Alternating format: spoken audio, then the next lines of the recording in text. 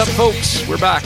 This is Beer and Bullshit Volume 27 after a few weeks off. You're taking a little bit of time off, trying to get... I don't know. I went for a little vacation. What about you, Jason? I sat around What did you do? Got really lazy. We had a couple. I had some plans to do, and I want to do some mini podcasts in between, and never got around to it because just kind of hanging out. What do you mean you had plans to do it? Like the plan was so well thought out. It wasn't just like a small plan. I figured it. Anyways, hi. Hi, Jason. Happy. Glad we're back. Glad we're back after many of our fans were clamoring. And many, as in like two, yes. Clamoring for more episodes.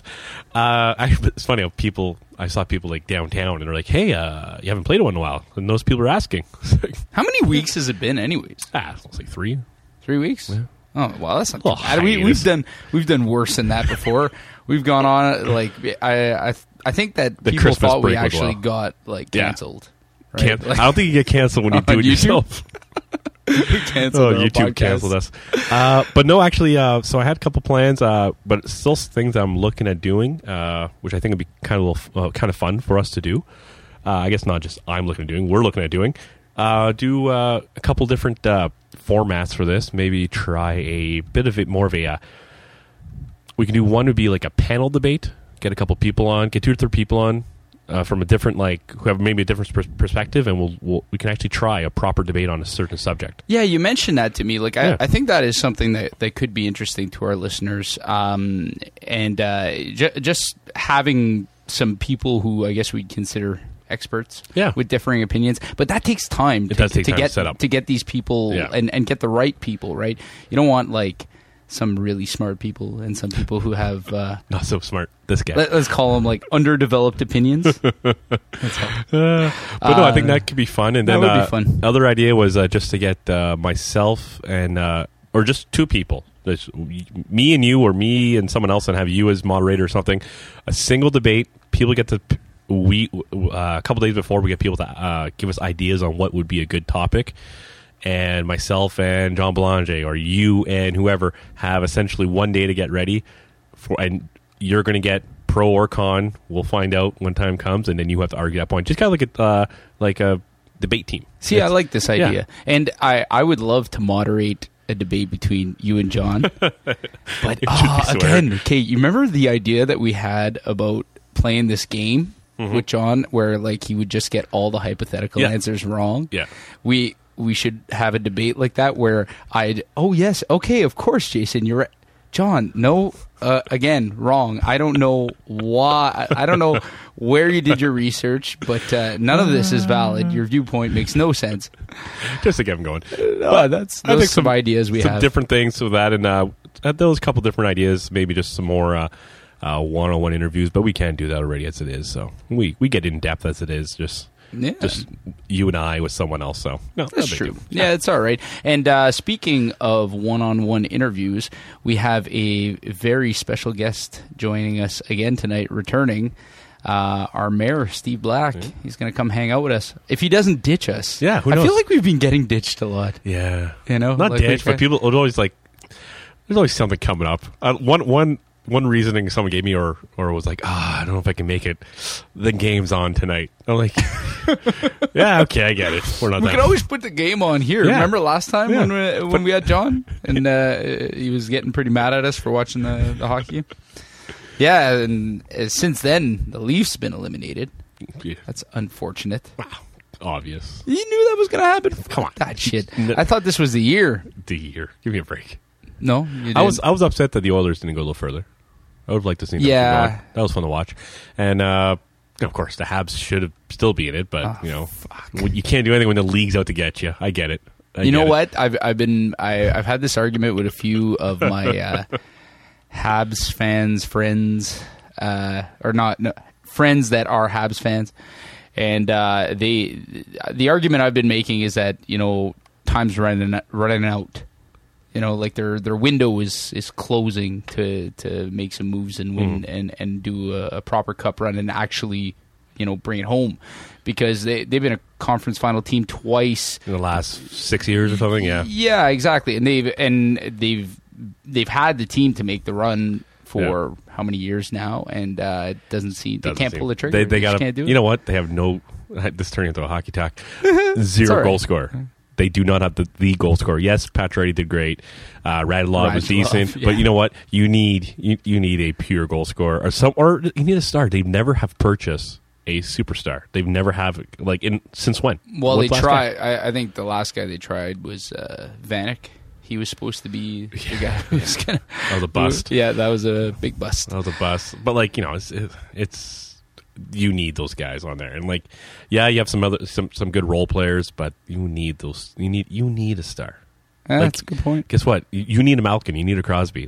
You almost need that. Look, you at these need teams somebody now. to score the big goal when it's time to. You know what's funny is we're talking about hockey right now. I probably haven't watched a fucking hockey game since the last time that we did a podcast that we had John here.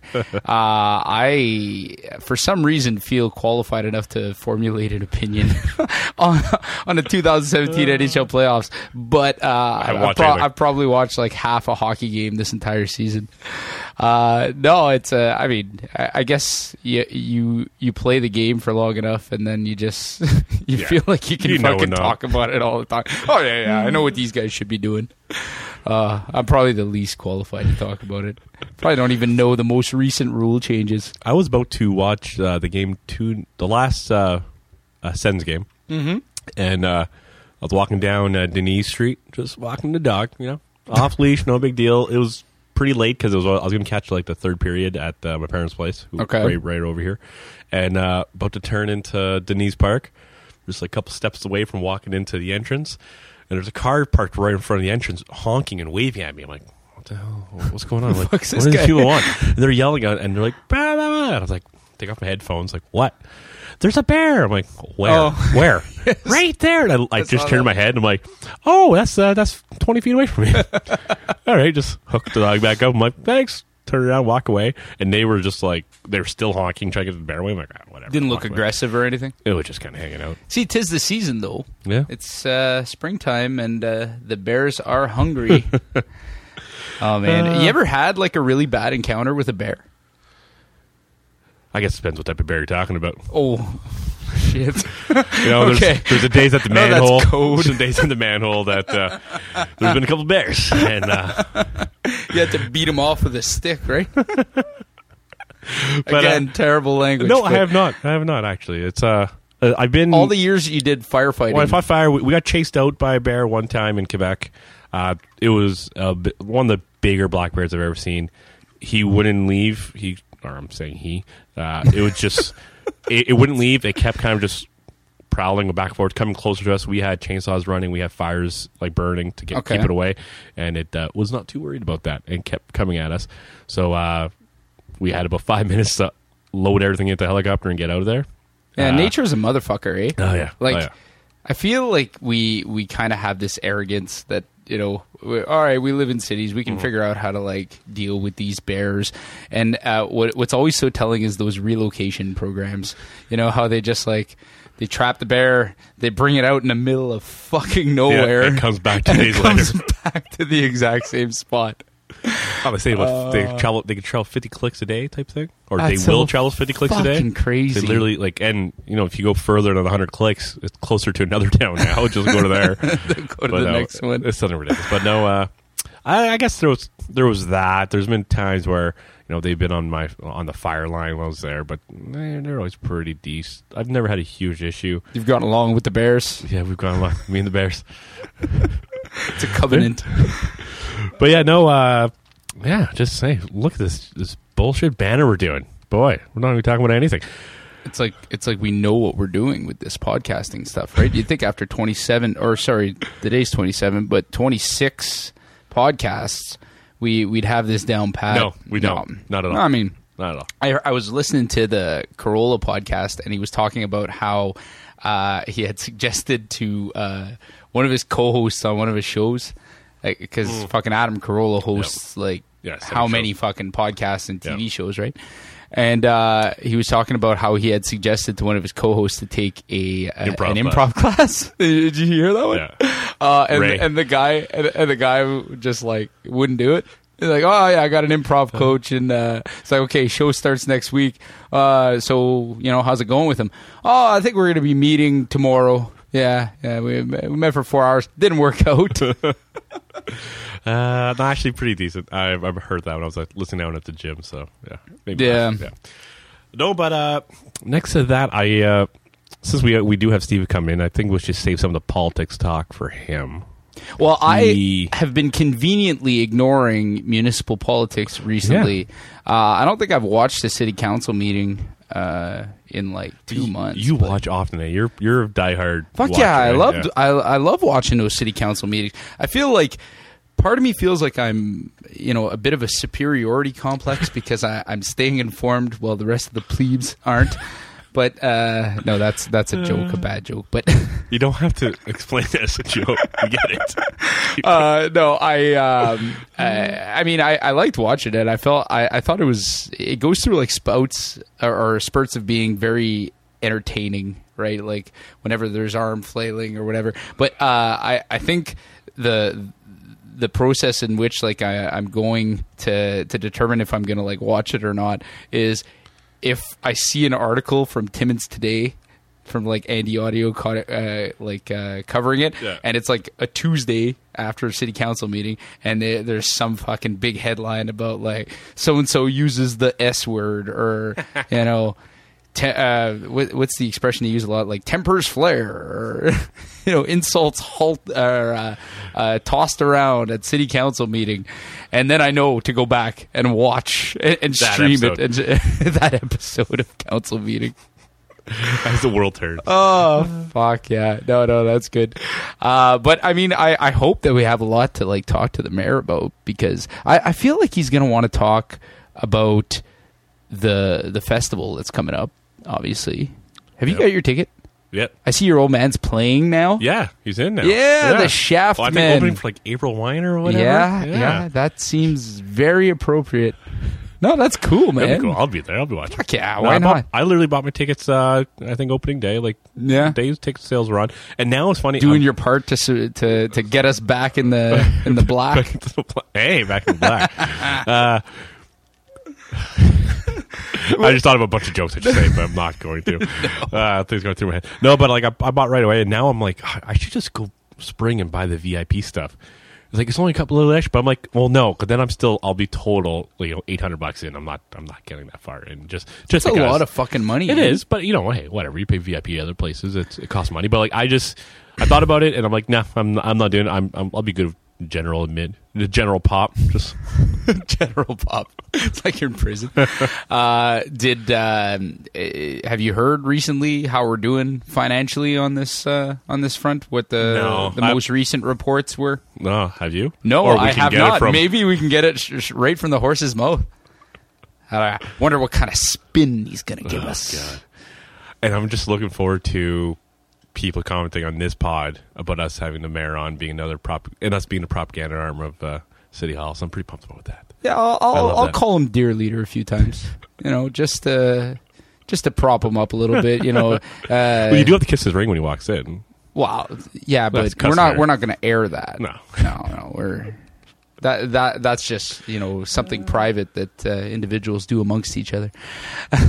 So that said, we're pretty stoked to have the mayor on the podcast again. We're going to talk about some interesting stuff. Hopefully, he's got a lot to talk about, because it doesn't sound like we have a whole lot to talk about today. It's funny. And I guess it's just a fun part about doing podcasts. Whenever I'm driving or at home or doing whatever at work, and I'll think of something I want to rant about. I'm like, oh my God, perfect. I got something to go bitch about. I'm going to save it for a podcast. The problem is I don't write shit down, and I have the worst memory. Okay, but you don't need to necessarily remember an entire rant. You just got to remember the subject. Yeah. Exactly. And you still can't remember the subject. I remember like, I got two good ones. This will be good. I'm going through with this. Oh, it's going to be perfect. I'm going through with this. Completely. It's like, like I had, all stupid rant like, light bars. I just want to go on about it. But stupid fucking light bars. I'll just then like I will have a perfect thing, and I'll even think, oh, there'd be a couple of funny things to say. Awesome, perfect, perfect, right? And then just forget it. So, like, if you have a horrible memory like I do, write it down. Write things down. So brutal. Just a couple tips for... you should definitely rant about, people who don't write shit down. It's kind of an important thing, though. Because, like, there's... Yeah. I never really understood this idea that people, like... you go to restaurants sometimes, right? Yeah. And there's like, I don't know if I've never worked in the restaurant industry, so I don't know if this is kind of like a badge of honor for a server Not who having to write it down. doesn't have to write it down. They do one of these. Oh, I get it. Fucking eight people at the table, and you're like, you're not gonna write any of this down. I got it. It comes back. There's fucking nothing right. Wrong salad. There's fucking, tomato on my burger. I never really understood how, because obviously if that happens, it's probably not the first time that's happened. Like, you got the order wrong. Oh, and you're very apologetic afterwards and, and make the corrections. But, like, you should learn from that, right? You'd assume that every time that's ever happened in a restaurant that you've been at, that the next time that guy's writing the fucking order down. But somehow these people still kind of, it's just someone in the restaurant industry, Nick Shignac, of all people, you should tell us, is that like a badge of honor for... if you don't have to write it down. The best is I remember being at a restaurant, and I'm there with a couple friends, and we're talking about what's the customary gratuity now? Do you tip 15%? Is that the going rate? Is it 10? Is it 20? And I'm like, wow, it's 15. It's 15%. That's, I think, the going rate. I think it's always been, and that's what it should be, 15%. I'm getting some feedback here, but do you hear anything? Yeah, no? A little bit. No? Just some buzzing. I think it's the computer. Oh, jeez. Sorry about that, Jay. Yeah. So, yeah, I can still hear it. Anyways, might just be my cans. Yeah, there you go. No, I just can't hear myself, but no big deal. But we're talking about 50%, and the one girl's like, no, well, I worked in the industry before. It's 20 now. I was like, no, I've never heard it being 20 or 25% now, or whatever it was. I'm like, no, it's 15. That's the rate. I'm telling you, it's 20. I'm like, no, it's 15. That is right. That's all I know. And I asked everyone else, and most people were about 15 range. And she's like, let me ask the waitress here. Turned around. What is it now? Is it 15 or 20%? The waitress was like, 20%. I was like, of course you gotta fucking say 20%. Horse shit. She has a horse in this race. She's not going to say 15. Go be nuts. See, I don't, and this is why, like, I don't understand. Well, I mean, I understand the concept of tipping, like this idea that you're going to give a gratuity to, I guess, reward good service or whatever. But it's kind of become part of people's compensation now, right? Do you ever not tip even when you have kind of shitty service? I still tip something. I've never walked. Do you know the ones that drive me nuts is the places that have not provided you any service and they still prompt you for a tip on the fucking on the machine. Right. Like how much do you want? Do you want to give a flat amount? Do you want to give a percentage? I don't want to give anything. Like you just, I grabbed my food at the sushi shop in the fucking cooler and I brought it here and you rang it in and now you're asking me for a fucking tip? Like where am I living? I just came back from the Dominican and they fucking wait there and they'll look at you and at least the person asks you and it's not a machine. The guy sits there and he goes like, hey, you got a tip for me? Sure. That was a terrible accent, by the way. But what is that? I don't know. He's from Cap. Okay. Hey man, you got a tip for me? He's from Cap. Oh no. So yeah, that I mean the whole practice of tipping, like this idea that businesses are able to pay servers less money than the minimum wage because they get gratuities. Like, I don't know, maybe I'm not seeing the whole picture because I've never worked in it, but I would love to be enlightened by some YouTube or Facebook commenters. I'm sure they could give us an earful on that. So that said, Jason, what else has been going on with us these days? I feel like I haven't seen you in a long time also. We haven't been in the same room talking about bullshit. Maybe at the gym. Yeah, at the gym. Well, can you tell? In the showers. We frequent the steam room very often. It's that's where the real workout starts. And technically ends as well. Finishes and stops. No, next, really not much going on. I don't know. What's new? I'm the boring one. I don't have the kids and I don't have the band. So I got nothing. I played going a on. show at the working class this past weekend, and it was lots of fun. I was a little bit worried initially at the starting of the night when there was, I'm going to say 0 people in the bar.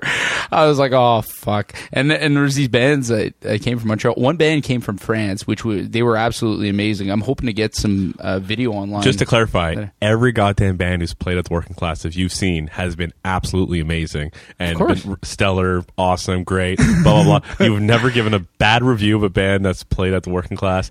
Or that you've played the same night or have gone to a watch, you always have given absolutely amazing. Oh, they're insane. It was nuts. It was nuts. I bought a T-shirt.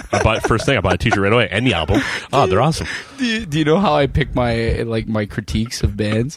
I grab a dart and I throw it at a dartboard that's full of just positive adjectives. It's just like awesome. Got me so stoked. No, okay, but this band was really, really good. Sometimes I feel like.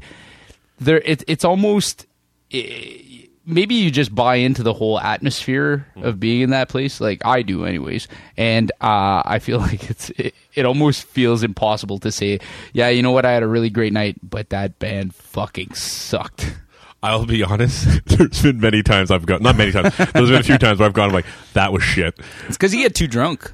Yeah, but you're not a hardcore fan or anything like that. So if I drag you out to a hardcore show, you're. Sitting there with my arms crossed in the corner.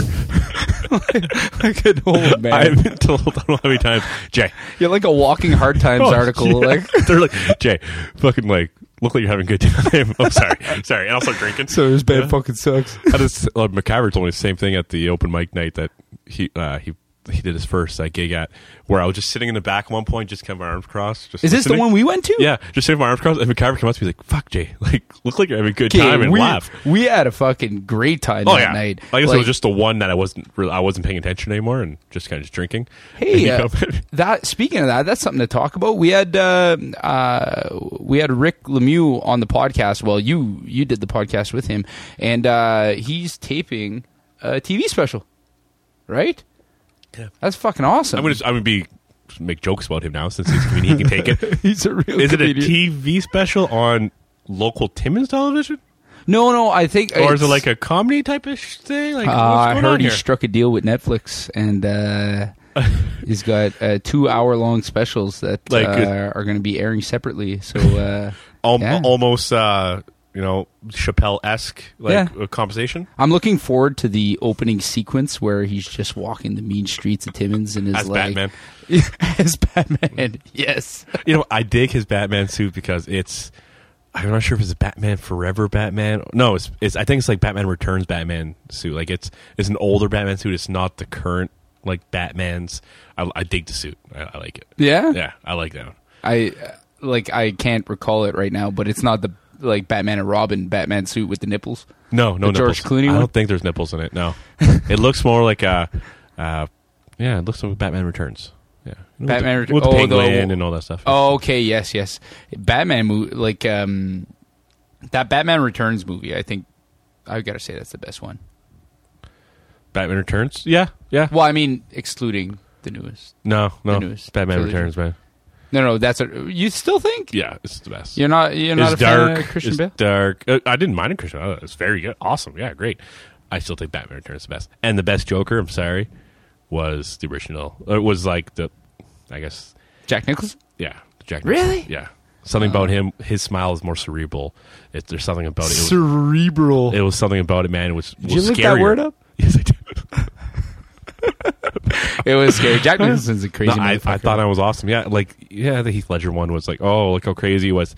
Yeah, I get it, and I think there's a bit of a and I sound like a huge ass, but yeah, he passed. I think that kind of pushed how good of a Joker this role was.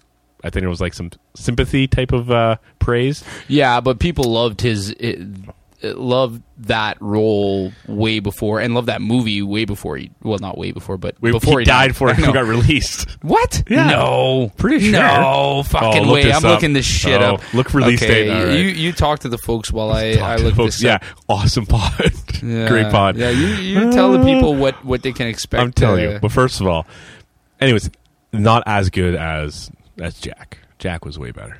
Absolutely. Yeah. Yeah. Well, Jack Nicholson's a good actor. So he died January 22nd, 2008, and The Dark Knight came out, released. What did I say? January 22nd. January 22nd, 2008. You are right. July 18th, 2008. Fucking always.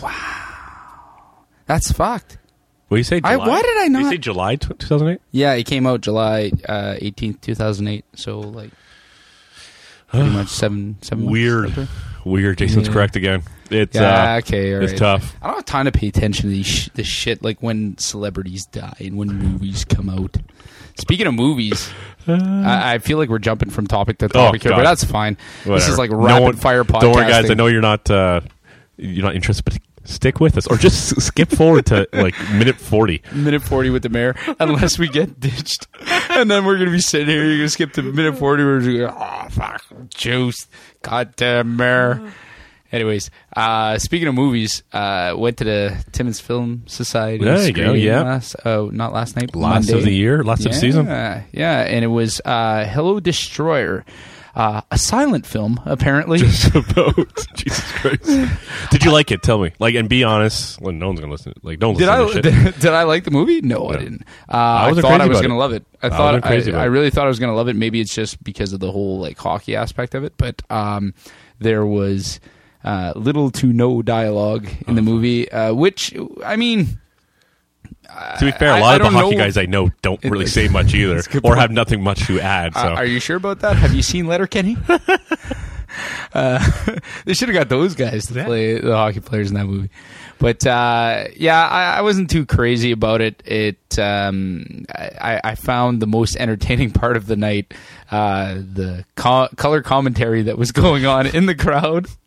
behind you, This yeah, I one- didn't hear that. one Someone else fat- told me that. Yeah, man. one fat dude. He's just like sitting across the aisle and like 2 rows behind me, and obviously there were many silent parts in this movie. There was no score at all. None. There was one song that played during the closing credits, but there yeah. was no score. And during one of the many silent parts, he would blurt out things like, "Unbelievable." Well, like this was a documentary that was just blowing his mind, about like the way hockey players are treated, and spoiler alert, don't want to kind of make this, don't want to ruin it for anybody, but the whole thing about the film is that he ends up, hurting another player, and then his team deserts him. He gets kicked out of his control. and his life spirals out of control. The only thing I was upset about, or I was upset at a few things, but one big thing, sorry for cutting you off, but I will, was there was these weird glances with the billet mom. Yeah. And I'm like, yeah, something's going to happen. I'm going to be able to jack to something later. Nothing happened. Nothing happened. I thought the exact same thing. It didn't work. Because right at the starting there, she just looks at him. So I have you all to myself. I'm like, okay, this is fucking Youngblood all Yeah, over again. awesome. Like the billet mom that just sleeps with all the players. And then she does this tie, and they kind of like this weirdly look at each Do other. you want it a little longer? A little longer, tighter, and it's just like, No, I'm okay.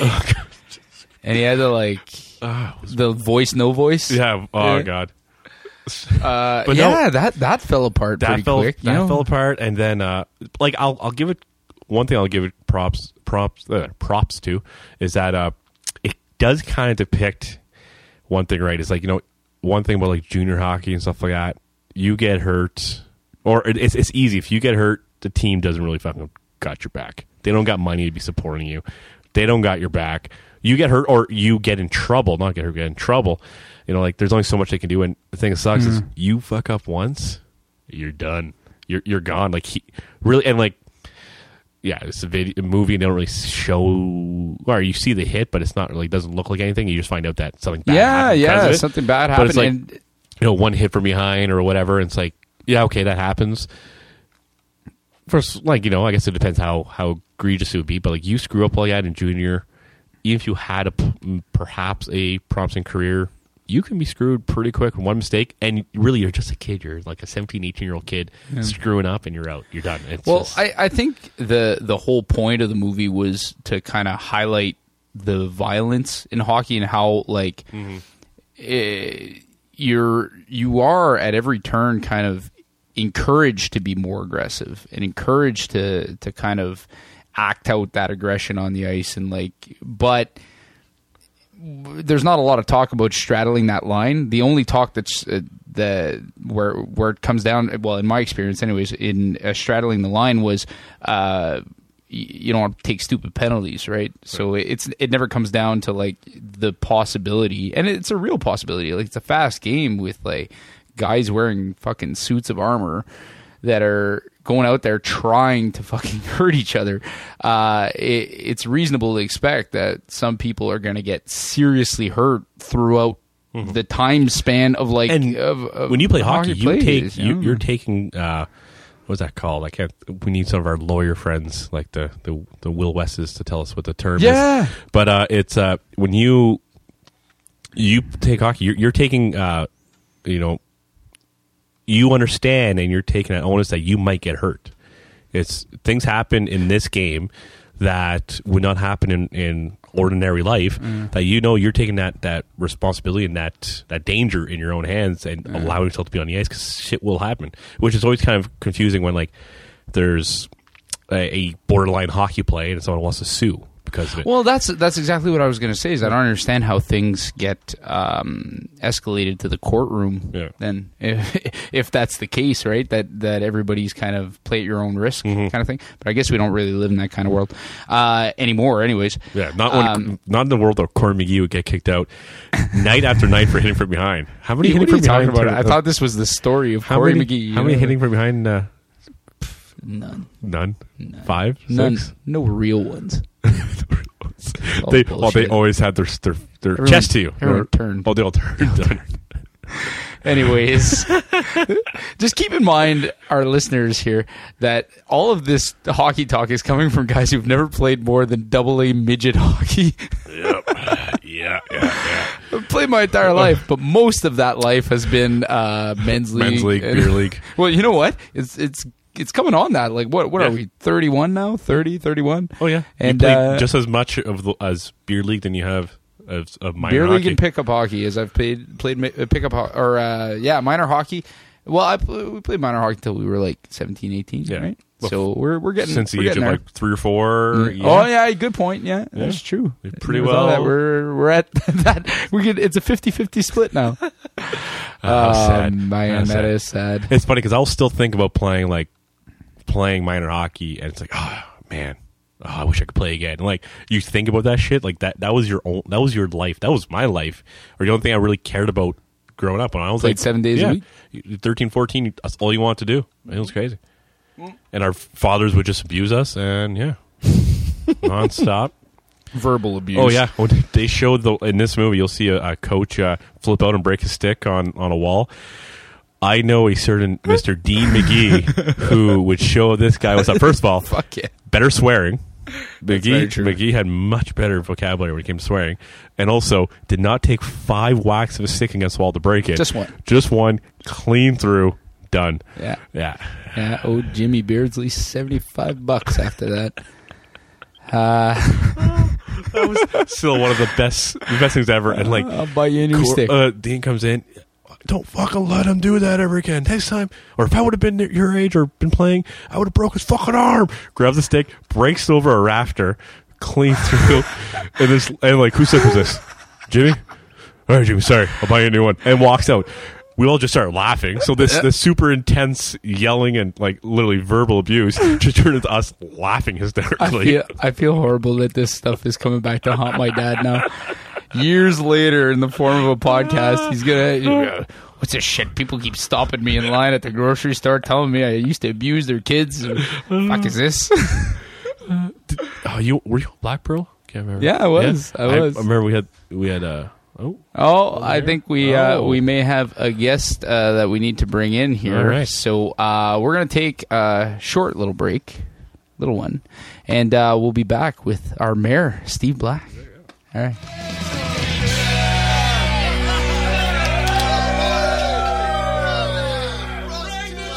And we are back with our returning guest, our mayor, Steve Black. How you doing, Steve? I'm doing well. Pleasure to be back. You happy to be back? Always. Yeah? You're bailing us out tonight. This was a little bit of a closer last to minute. mic.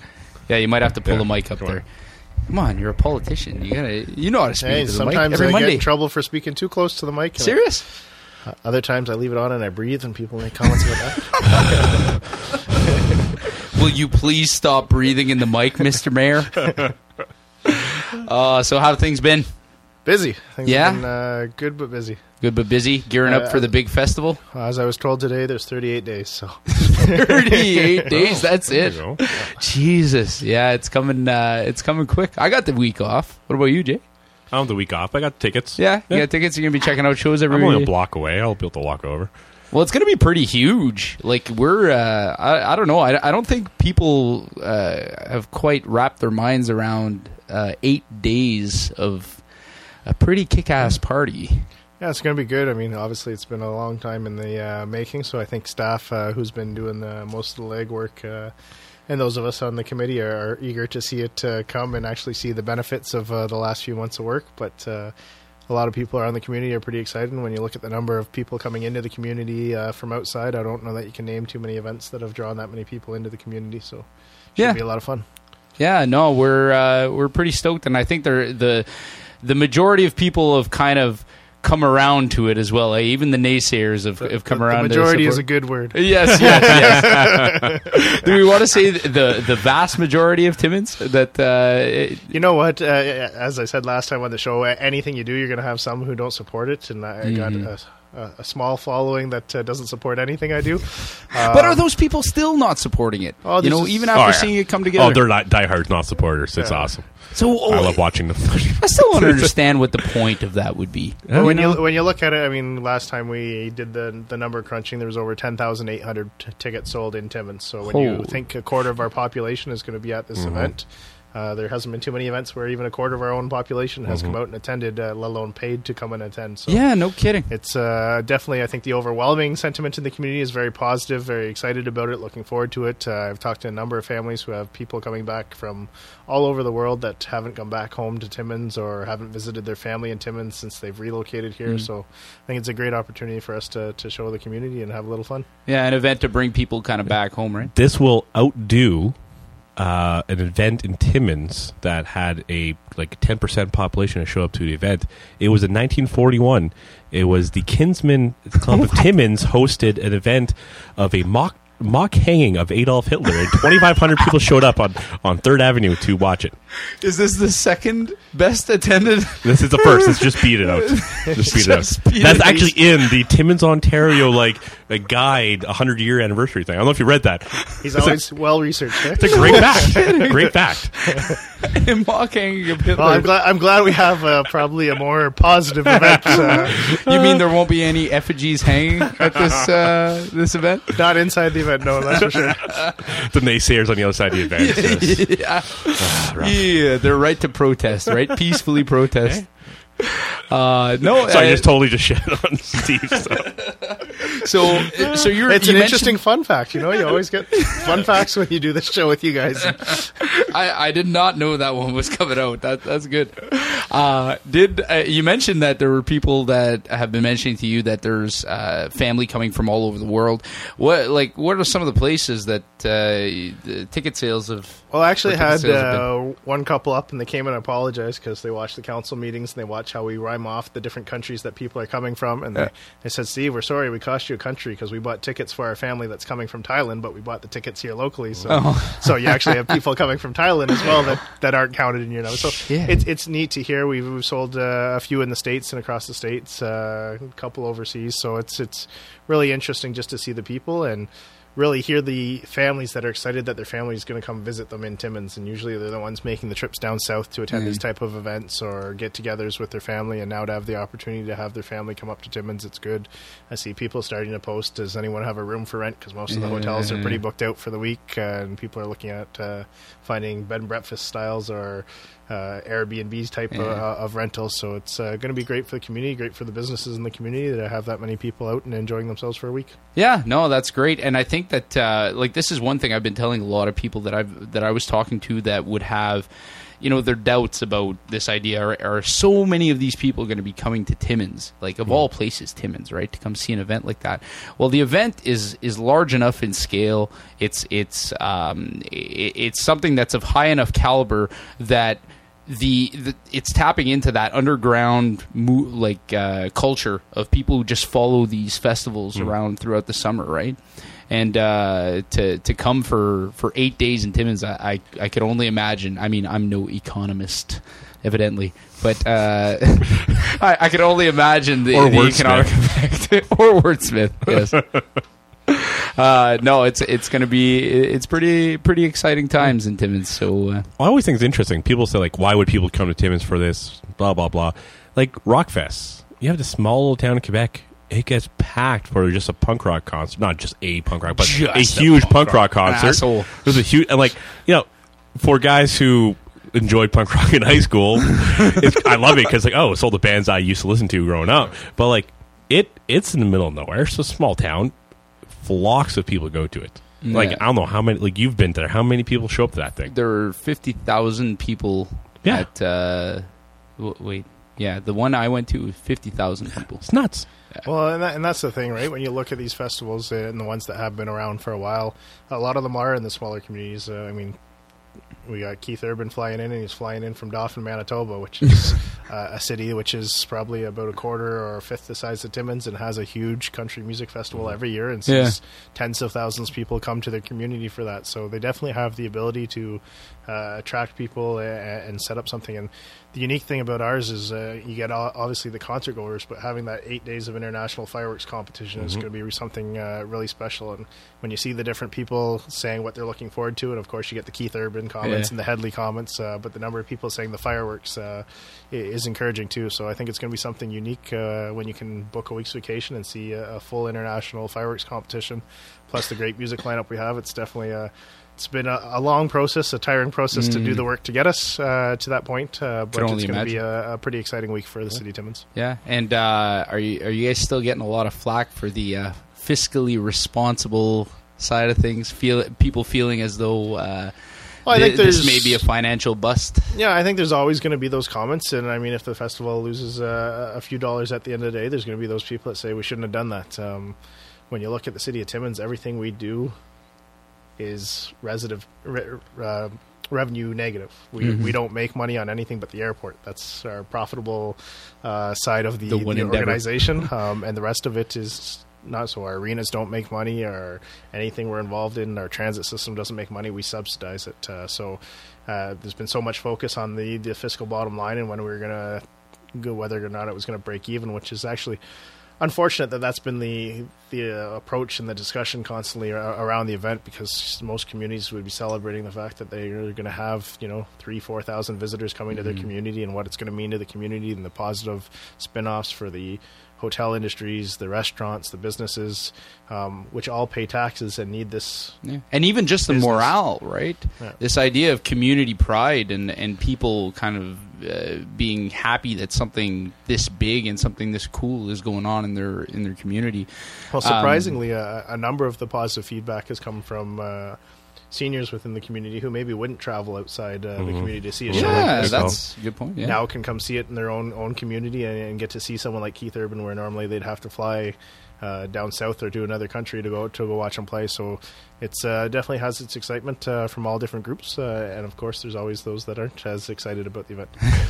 Grab, should I ask real quick? We're not one of them. I'm just watching the board. Is this stuff queued up properly? Yeah, everything is all right. Just make sure up there. So or just pointed towards you a bit better.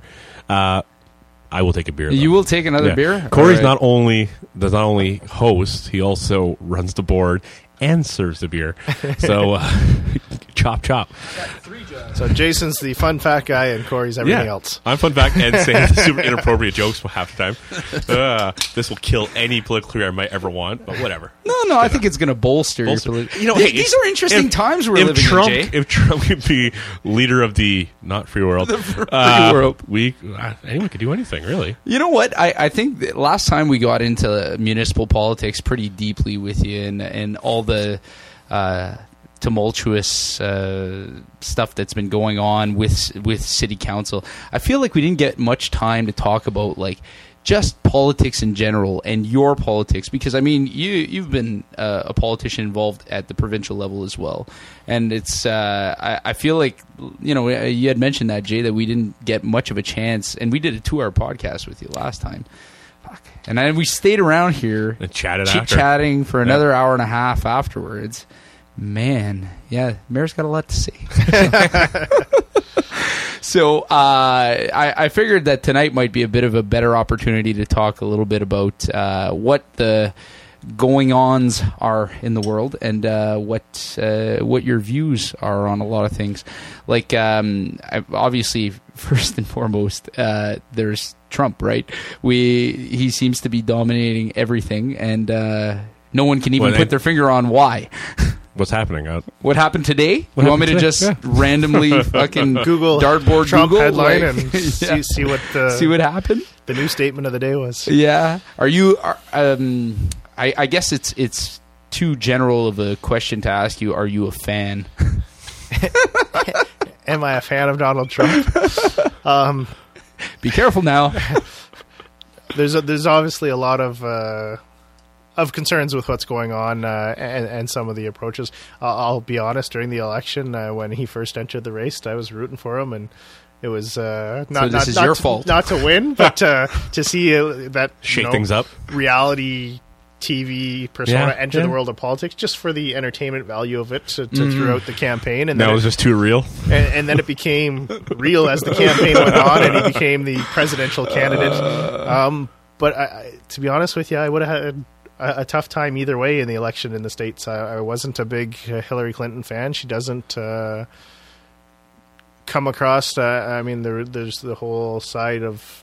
She could have been the first woman president, which would have been inspirational in that sense. But as a persona and during the campaign, she didn't inspire. She kind of stayed hands off and said, look at what he's doing. He's going to put himself under. And she didn't really campaign, in my opinion. Yeah. She expected it to be served up to her. And although I differ with a lot of his policy beliefs, I like Bernie Sanders. He was a good guy. He's a nice guy. And I think he might have come out with a different result if he was the Democratic nominee versus Hillary, because some of the anti-trade positions that Trump garnered support from, Bernie was also anti-trade, but he didn't have all the other factors that might have hindered Trump in a race where there was some policy overlap. But it's definitely been an interesting couple of years in terms of American politics, and every morning is a different concern issue. And it's actually, I went into one of the schools and I went to an SK class this week, and the amount of the students that asked, do you know Trump? And we don't like Trump. And do you know him? So when you have 6 and 7 year olds asking you and telling you that they don't like an American president, I don't think that's something that any previous American president would have ever been exposed to in Northern Ontario, Canada, in terms of feedback. So I think that shows what it's done to the world and shaking things up. We watched a couple other overseas elections, and France had a very similar style election, but came out on the other side of the results in terms of candidates which they'd support. And I think I like Barack Obama.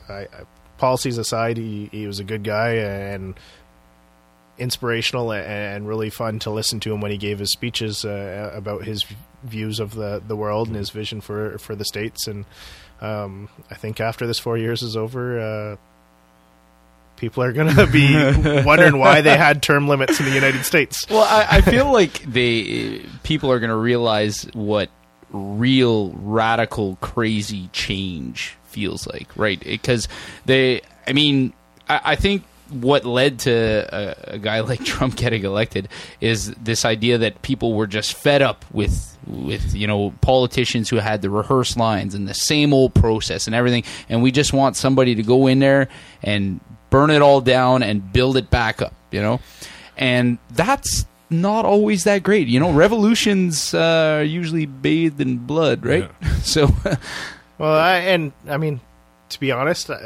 throughout the campaign, I thought he was playing a political game and Yeah. saying Yeah. what he had to say to win, and Yeah. maybe he'd refine himself very quickly after taking office, and that it was, this is winning me votes, and I'm going to continue doing Yeah. this because it's going to get me into the. I thought the same thing. But Yeah. that's what it is. Yeah. It's not. Yeah. he's Not- just an idiot.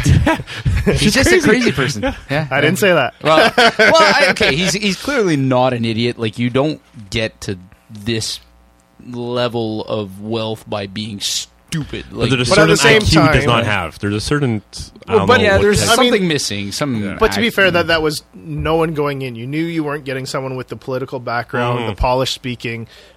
His biggest part of his appeal. problem possibly is that he hasn't surrounded himself with people that can coach him within the system of how things actually should function and what should be said and what not, or he just doesn't listen at all to those people, and it says whatever he feels like saying at any moment, and then his people have to try and explain what he just said.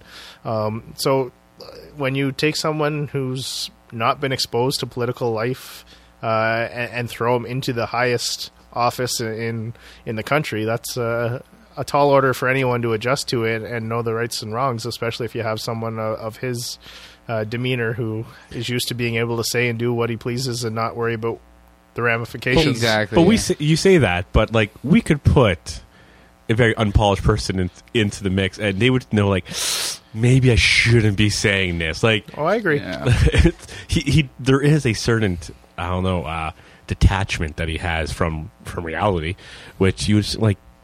Well, What? what I find the most telling is this idea that the rest of the White House staff and him can't seem to get on the same page. Like, they're always putting out different messages. It's like he'll get up in front of a crowd of people and, you know, start to feel the heat, and next thing you know, it's just something comes out Yeah. that is not at all accurate. And And for me, it comes down. I mean, it's what the people wanted, right? You have an election, people Yeah. vote, and he won the election. And I talked to not a large number of people from the States, but in our workings and dealings, we talked to a few, and it's always interesting hearing. And some still really like what Trump is about and the policies. They might not like the refinement that some of it comes across, but they still like the concept and the beliefs that he supports and his approach to trade and foreign affairs that differs. And others are concerned and pulling their savings out of savings accounts and considering moving. And so it's definitely been the most polarizing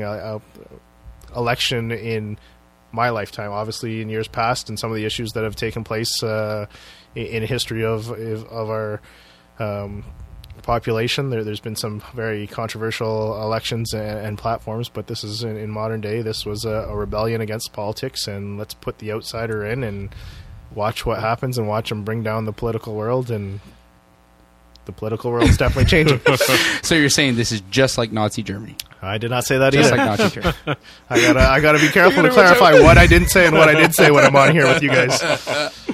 The beer makes us say funny things sometimes. But you mentioned something like that you would have thought it would have been an interesting race to have Bernie Sanders running against Donald Trump. Well, I mean, it was still an interesting race. The vast majority of people didn't go into that night thinking Trump was going to win that election. So Right. Most No. of the voters did not think that We either. did 4 hours here, and you could tell the whole mood of the podcast went from like here to. Yeah. Ooh, They also got real fuck. boozy too. though. Yeah. So, Yeah, that's so true. from election interesting standpoints, it was an interesting election. Sure. It would have been a different, more refined. It would have been a different election with Bernie. See, the thing is, I mean, Bernie Sanders. I mean, I don't know what his age is, but he's pushing 70 if I had to Oh, guess. he's definitely. He's actually up there with Trump. There'd You think so? Yeah. And he inspired the youth. He had the youth movement behind him, and that's where I think things would have got different, because he would have held on to some of the support that was anti-trade and anti-foreign policies, but he would have also mobilized the youth, who I think after he fell out of the race stayed home for a good portion. But Yeah. what about like 75, by the way. 75? And Trump's 73, I think. So yeah, pretty close. The one thing I thought though about Sanders, I liked him a lot more. Saunders. Jesus. Freudian slip there. Anyways, Old hockey Bernie, coach. Go, yeah. Bernie showed the socialist side, whatever. And I, for some reason, and I've said this before on this podcast, is that in America, socialism is a bad word. Like, you do not say that. And I always thought that if he would have got in, there actually might be a big swing to a Trump or someone who's more right because of he's so like, people just start talking socialism, and completely scare away from it. Yes, but it's an interesting point. There is the anti-trade thing that Trump pushed, with NAFTA and everything else that won him a lot of votes, in Ohio and all this stuff. So would he have been able to swing that vote towards him or not? I don't know, and I just find that the socialist aspect would have been a hard hill for him to climb. You know who looks like the biggest political genius in the entire American election is Mike Pence. Because he was the only one that was willing to sign up and rally on that vice president card, and he may end up becoming the president of the United States as a result. You give another year and a half? You listen to a lot of people on the far left who they don't like Mike Pence anymore. Their biggest fear is that Mike Pence is even more dangerous than a Donald Trump, right? I think the coming years are going to be even more interesting. I guess we just keep throwing around that word, interesting. When you look back, like when you have a Marco Rubio or a John Kasich and all these people who, whether they're going to admit it or not, were probably approached to see if they'd consider a vice president run. If they're kind of sitting back and saying, I really don't like this guy and I didn't want to be his vice president, but man, there's a good chance I might have become president if I would have said yes. So it's interesting is the only word I can put without getting in any hot trouble. Straight out of House of Cards. That's what it is, basically. It is. Well, that's what someone Spoiler said to me alert. the other couple of weeks. We were talking House of Cards and said, you know what it's like? It's like House of Cards, but nothing's behind the scenes. Yeah. It's just, this is what I'm going to do, and I'm being investigated. I'm going to fire the guy. That's so fucking crazy, eh? Like, just right in the middle of the investigation. Yeah, you know what? He's not doing a good job. You're gone. Obstruction of justice, whatever. Let's go for it. No, that's crazy. But the reason why I was bringing up the Bernie Sanders thing is maybe to shift gears and go into our own federal politics. Who's been called the Bernie Sanders of Canada. Friend of the show, if I may. if I may indulge. Charlie Angus, he's a leadership candidate for the federal NDP. And we were talking a little bit about that leadership race prior to, and I think that's getting a little interesting now. You're starting to see some people differentiate in opinions, right? And they're going to be having a leadership debate in Sudbury. When is on it? The 26th. 26th? Is that what it is? Okay. I was going to be there. You were going to be there, and you're not going to be there? I have a doctor's appointment in Toronto I got to go to, so had to skip. Well, that sucks. All right. Well, anyways. It's not a bad doctor. Don't worry. It's all good. That's okay. Good doctor. All right.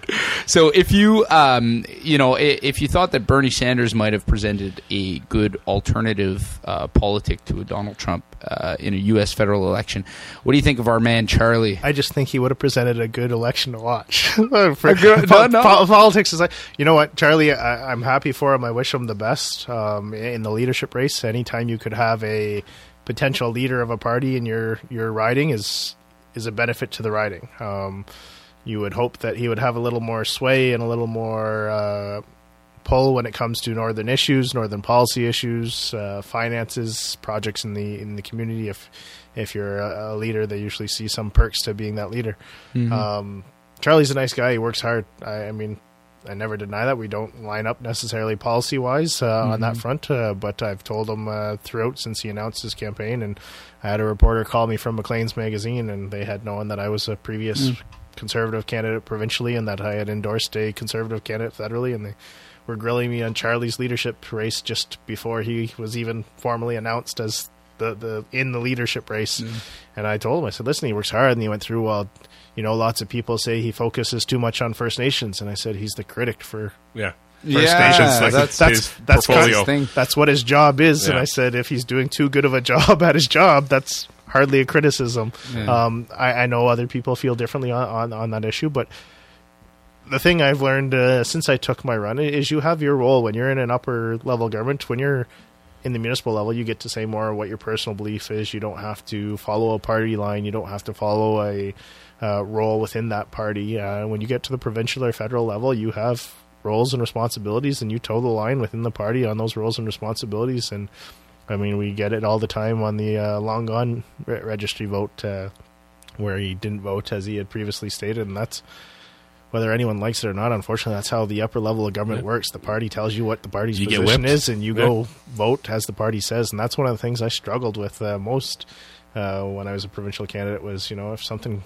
is being discussed or not, and you don't necessarily agree with it, that's the party line, and you can't. You got to fall in line. You can't go out and say, "Yeah, I don't agree with this one" during the middle of a campaign, because then the entire campaign focus shifts to the candidate in XY riding who says, he doesn't really agree with the party policy anymore. Get you to news, though. No, but are there certain things that would, I guess there's not really any kind of set up policy that would prevent you from speaking out on certain things. It's just, I'm sure for everybody there are issues that if the party fell out of line with their personal beliefs. Often there's a certain number of members missing when votes transpire, that's especially from the majority government. If it's something that maybe certain members don't necessarily agree with and they know they have enough votes to win the vote without those members voting, perhaps they're given permission to miss the day. To be honest with you, that's my biggest thing with the upper levels of government. I think there needs to be a fundamental change where people are allowed to go and represent the ridings they represent and vote and speak accordingly as their people elected them to go vote and what's important to their region, and not necessarily have to vote just because your party tables a policy. If it's not good for your area or there's concerns with your area, you should be able to vote against it. And see, and it's funny that we're mentioning that in the context of Charlie's run for the leadership, because that was one of the things that when we talked to Charlie and when I saw him do his when he had not the leadership debate, but the debate at the last federal election, the one we went to watch at TH, and he basically, that was a rebut to the Liberal candidate's idea that he would, there would be, Timmins would be better placed to have somebody from the party in power representing them. And his rebut to that was that, that's not how government's supposed to work. You're supposed to represent your riding and your constituents of your riding. So basically, are you, from your understanding, what you're saying is that that's not really how things work? It's kind of... I think any community who has a cabinet minister is in a good position compared to any community who doesn't have a cabinet minister, and that's not a secret in the world of politics. I think any community who has a leader of a party is in a good position compared to communities who have members of the opposition who aren't in such a profile role. It's politics, and that's how the system goes, and anyone can tell you that, we treat everyone the same and all issues get addressed with the same priority no matter where they come from. It's not the case. If you go and look and watch the next year and a half of funding and where the funding is handed out, I guarantee you there's a lot of provincial funding handed out in red target ridings in the next year and a half. Steve Black speaking the truth, but dropping truth bombs on beer idea bullshit. That if I was I was Liberal cabinet minister, and we were identifying where to send money, and I see riding X or Y. Next election, I have a good chance for Liberal win, or possibly if we send money there, can we swing a Liberal vote that way? Like I always think that, I'm like, well, if I was in power, like I would be identifying positions where I think I can go get them. Sure, the candidate there would take credit for it, but it'd be like, hey, I'm going to try to get. I'm going to try to win a vote here. I think you're right. I think that's part of the game. No one will admit is you identify your target ridings that you think you can win, and there's things that go on and visits to that community that take place to try and swing that riding. Obviously, you think you can win any riding where you already have a seat or a cabinet minister. So there's things that go in to ensure that you keep those seats and positions as well, especially when you're in a majority government position now. If you are in a majority government position, all you need to do is maintain the status quo and possibly even give up a few, and you still maintain a majority government. So, I mean, they've been good. We've had some good partnerships with both levels of government. We've done some good projects over the years. But so when you look at something like our Connecting Link has a $120 million project, and we get $3 million in year one, and they talk about how they understand that it's a major project and a major highway and it needs to be done. And you look at things like Malley Drive and Sudbury that get the one-third funding. There's situations there where you shouldn't have a highway that's critical to the community, that critical to the region, that they up and pull away with. And I understand there's limited funding in the portfolio, and we got more funding than anyone else the year before and all that good jazz. But at the end of the day, every year we don't do that project, or every year they don't commit, the price of that project goes up with the cost of escalation and inflation, and it becomes more expensive than it was the year before. So we talk about 3% escalation on construction projects or capital projects whenever any financial expert or consultant comes in to give us guidance on our capital plans, and they say usually it's a 3% escalation. Well, you look at $100 million project, that's going up $3 million a year. So we got $3 million 1 year, and the project's gone up $3 million. So you might as well not have gotten that $3 million. The $3 million is very good. We're very happy we got it. Nothing. That's what you're saying. The positive comments we heard on that stretch of highway after it was all said and done, despite the negative comments as it was being done. It's beautiful. I love it. Those negative comments, I don't know. I didn't see that. I'm glad. Never heard them. No, but isn't kind of coming back to what we were talking about with Trump and what led to a Trump presidency in U.S. politics anyways, isn't that... Yeah, Trump didn't win many outside of U.S. elections either. I don't know why you have to clarify that part, but whatever. Whatever, man. I'm just we're talking here. The reason why I'm saying that is because isn't this what people are feeling disenchanted about when it comes to politics? Is this idea that it's supposed to run one way, but it actually runs this kind of secret, not so secret way that everybody's kind of just being cynical about, and like, yeah, you know what, it all depends on who you can send to Ottawa or who you can send to Toronto. Well, I mean, I think that comes in on the major events, major projects. I mean, just this year, you go look at how many dollars and do the analysis of where the money was spent on the 150 celebrations and things like that. And I just, all the politicians work hard and they do work somewhat together, but I just think it's not a case of you're not going to get anything if you don't have the right person there. As I said, we've done a lot of great projects here in the city of Timmins over the last few years and had partners at both levels of government to do that. I just think you get the little extra bonus sometimes when you have a cabinet minister who's in charge of a portfolio. If you look at Timmins District Hospital, I'll say it opened during Gilles Bisson's first term, but it was given the green light when we had a Minister of Health sitting in Timmins as an MPP. So yes, Alan Pope, well minister, had some pull and had some things, and we received some funding for a new hospital. Those type of things happen. You look around the province and you look at things like our courthouse that we've been lobbying for many years that isn't in the right setup and whatnot. If you had a cabinet minister who could walk over to the minister and say, hey, in your funding portfolio, this is a situation going on in my riding, we could really use a new courthouse. You have that add a little bit of extra pull and whatnot to make things like that happen. But the government's set up in their funding formulas to try and treat people equally, and the funding formula works the way it does, and we'll all argue certain funding formulas aren't fair for us versus fair for other ones. We've seen that very frequently this year just in our own region with the DSAB issue. So that's going to be every government funding formula that comes out, we scrutinize and say, well, why does it punish us for having a lower population than this or a higher population than this, depending on what they're trying to do with the program. But at the end of the day, there's probably no more challenging jobs in politics than being those upper level governments and trying to find something that's fair for everyone within a province. You just can't. Yeah, it's not possible. You can't find something that makes every community happen. So at the same time, I have a tremendous amount of respect for the government, but it would be nice to perhaps get a few of the little extra projects that we would like to get done. Is that more of a commentary on how actually politics is done in province and or country, saying that they will only fund things, and I find it's almost a knock against a government in power. And I know it's I do have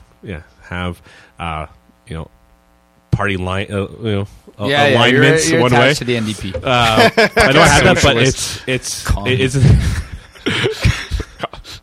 Yeah. I've been chased out of those freaking debates nonstop because I'm too right wing. Too right wing. But no, it's like it's. I find it's almost like an indictment on how politics works and how government works. That because you do not have someone there, well, you're screwed. And it's like, regardless on this is supposed to be a fair system or whatever. It's you need the bag man there. You need the guy in charge. It just seems like it's almost more of an indictment on that, and how it's it sucks that that's how it works. Where would there be a party, and obviously there wouldn't be, but would there be a party that wouldn't run that way? Like that would be actually a for the people by the people type thing, where it's like, guess what?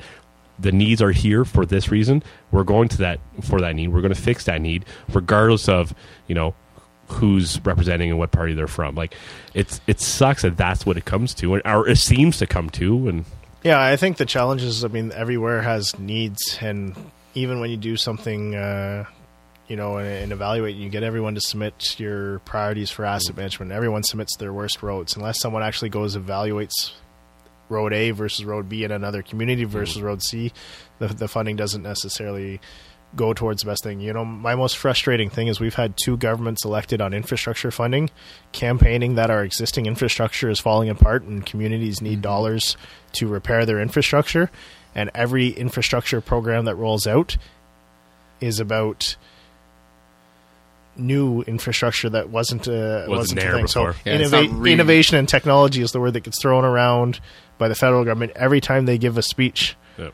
Well, they ran a campaign on needing to fix the infrastructure that exists so we can continue to do business and operate the way we do, and fix our rail lines and fix our highways and fix our roads.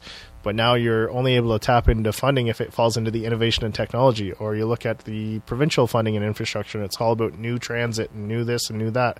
Well, again, I have a highway that is critical to the life of our community, sees over 30,000 vehicles a day. That's the infrastructure funding that most residents in the city of Timmins wanted to see. So you're saying build a light rail all the way down to Algonquin? No. Jay, Monorail. Monorail. Yeah, Corey and I only watched Simpsons growing up. That's it. We can sing the song right now. Word for word. That's exactly what I was thinking about. Is like we should build a monorail. That's exactly what we should do. No, it's interesting that you say that, because it's true. Like there was so much hysteria around, like you say, especially the last federal election, about this idea that we've got the crumbling roads and bridges, right? Like that seems to be the trope that everybody goes around to. But this idea that we need to refurbish all of these structures, existing structures, and not build new stuff. And I don't know, I can only imagine that it's frustrating to, like you say, the Connecting Link project, to not get funding for something like that and see something that gets funded that's a new project, right? So I don't know how, like, what the solution to something like that is, because I feel like governments at every level are lacking funds to go around. Period. Is that like that seems to be the reality? I think that's always the big challenge, right? There's only so much in the pot, and they have every MPP from every region, regardless of color, telling them that they have a project in their community that is critical and needs to be done because it is the most important project in that region. So sometimes, unless you get a system that can go across and evaluate and really judge them equally, you're never going to get that, because everyone goes with their number one issue to the pot and says, this is dire for my community, because that's what they hear back home. Mm-hmm. And meanwhile, you can go from one community to another and see that, okay, this is the worst case scenario for your community. Well, it's really not that bad. And when we had the call with the Connecting Link discussing, why didn't we get funding this year? And they sent a letter saying you don't get your money this year. And if you want to know any more information about it, please call this number. So we called the number and said, okay, let us know where we're at. You committed $3 million last year, and it's a $121 million project, and now you're gone. So let us know where things are at. And they told us, they said, we had 57 applications for the funding, and there's not enough funding in the pot, even though it's more than there was historically, to do them all. And they were trying to knock off as many small projects as they could. Again, probably a good election move if you can do as many small projects in communities and complete their highway projects and not hear from them for the next couple of years because you finished their connecting link project because they have a smaller connecting link and it's only maybe a couple kilometers long, then that community is very happy going into an election saying, yep, the government came and fixed our highway, we're good to go. Whereas if you look at Timmins and say, even if we dump $3 million in this year, they're still going to have $117 million left going into the election. They're not going to be happy. They still need another $117 million, especially with the feedback they got after the first stretch was done by some saying that it wasn't the right project and When the government gives you $3 million, they expect you to celebrate and talk about how great the government is and how great the project was. And so is this a problem, this idea that everything, all this stuff's got to be done on the basis of election cycles? Like, I understand that we've all kind of accepted this as a reality. It's what we do, and now we just kind of look at everything through the prism of what can get somebody reelected. But are we all willing to kind of say that that's an issue because shit doesn't get done or things don't get done in the proper priority? To be fair, that's just our view of things looking in, right? Unless you're sitting in any of those government chairs saying, you know what, this is how we evaluate them. And yes, Timmins has an important project, but so does 100 other municipalities in the province of Ontario. So it's easy for us to feel jolted every time we don't get some funding or we don't take it up. And often we cling to that. I mean, we've been opposition now for all but one term of the last 26, 28 years. So that's the easy thing for Timmins to default to. But you could probably go to several Liberal ridings right now who would say, yeah, we're not getting funding either. So that's just our perception. And I'm fair to, and I want to be fair to our representatives too and say, I get it. That may just be our perception of things, and things may work a little differently if you're actually sitting in the room and whatnot. And I've had discussions with cabinet ministers, and I went through this. And I said, listen, I get that you can't make a funding formula that works for everyone. However, this is my issues with the funding formula, and we get nailed 4 times, penalized in this penalty because you penalize based on an X, Y, Z criteria, and we're at the bottom of all of them. So by the time we get our dollars, it's pretty slim pickings. So I don't want to be completely fair to the up-level governments or make it seem, because I'm sure there's Liberal ridings out there provincially and federally who are saying, we got a big project that we're trying to get done and it's critical to our community and we're still not getting the funding to do it. So it can get frustrating from the point of view of I can just imagine that being such a shitty job to have to do, right? Like you're more or less at the top of the pyramid and you got to kind of distribute the money where it should go, and there's not enough money to go around everywhere. You're not going to get every project done. So I guess there is some level of sympathy to be had or to be given at those levels. And no sympathy. I still want my money. We still need to fix our highway. Quote in the Daily Press tomorrow. Steve Black, give me my money.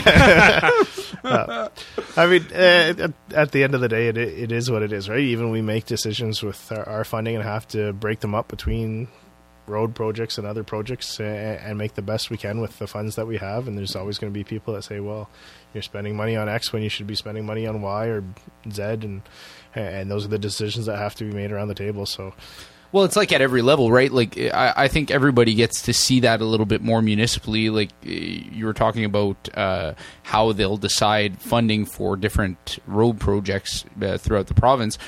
Well, those discussions happen even municipally, right? Yeah. Like some people feel like their own road needs to be repaired before another one, yet there's a whole formula for how that, and I'm assuming there's a whole formula for how that gets. And that's the challenge, right? Usually on our roads we have a couple criteria that go into it. So it's the number of vehicle counts that go across it. There's whether there's any infrastructure underneath that needs to be repaired, water, sewer that needs to be repaired.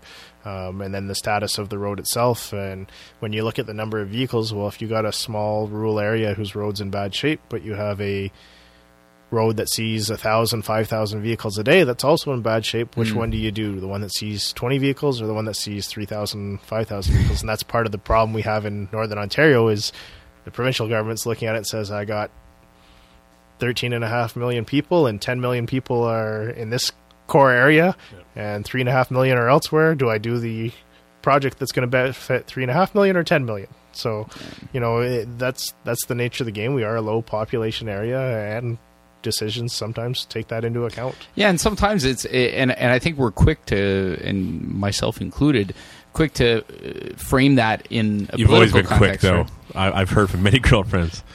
That's always been the issue. Our wives are going to do a going there. podcast one day. They're supposed to. Anyway. Yeah. I'll be their guest. Yes.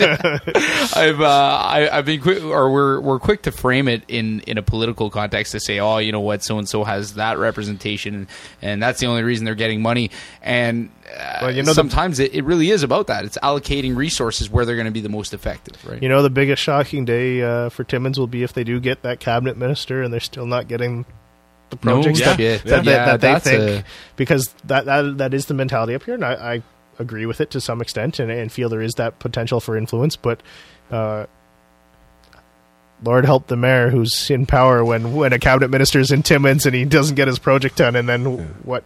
When Mr. McGee's in mayor, what do you have? What do you have to fall backwards on, right? So, as I said, I want to be fair to our representatives and the governments at all. They have tough decisions and they get paper applications, right? You got guys sitting in Toronto making decisions without getting out to visit the actual projects and say, where are we going to allocate the money this year? The culvert in Timmins, the culvert in Waterloo, the culvert in Hamilton, and they go through the criteria and try and pick based on paper applications. And they don't get to see it, right? And see how it's impacting the community in different ways. And I guess it all comes down to the application itself and like how it's like those financial need applications that you would fill out in school.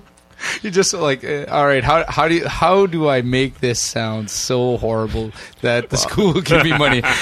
And that was one of the discussions we had when deciding if we were going to continue with the next phase of the Connecting Link this year. And when I had the meeting with the CEO and a couple of our engineering and roads staff, and we were discussing it, and I went from both sides in that discussion saying, you know, if we do this, then the province is going to say, well, look, they're doing it themselves without us when we didn't give them money. Do we give them money next year?